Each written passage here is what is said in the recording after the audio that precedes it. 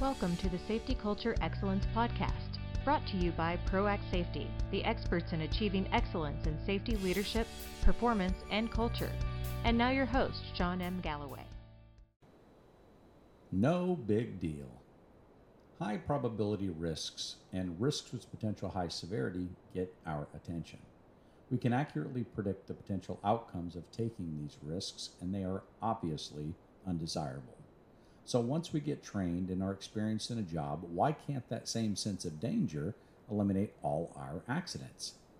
Because we look at lower probability or lesser severity risks and think, that's no big deal.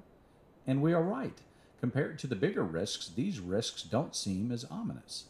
Also, we may have previously taken these seemingly lesser risks without resulting in injury. Both our assessment of risks and our experience tells us, no big deal. However, when we are called into organizations that have good safety performance but can't seem to get rid of those last few accidents, guess what we find? The remaining accidents are caused by these no big deal risks.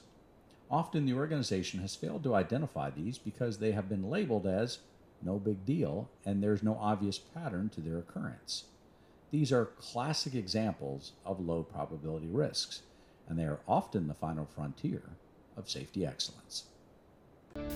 Sign up to receive our monthly newsletter, which includes our latest published articles, videos, blog, upcoming events, and the popular What's Wrong with This Picture game at proactsafety.com/subscribe.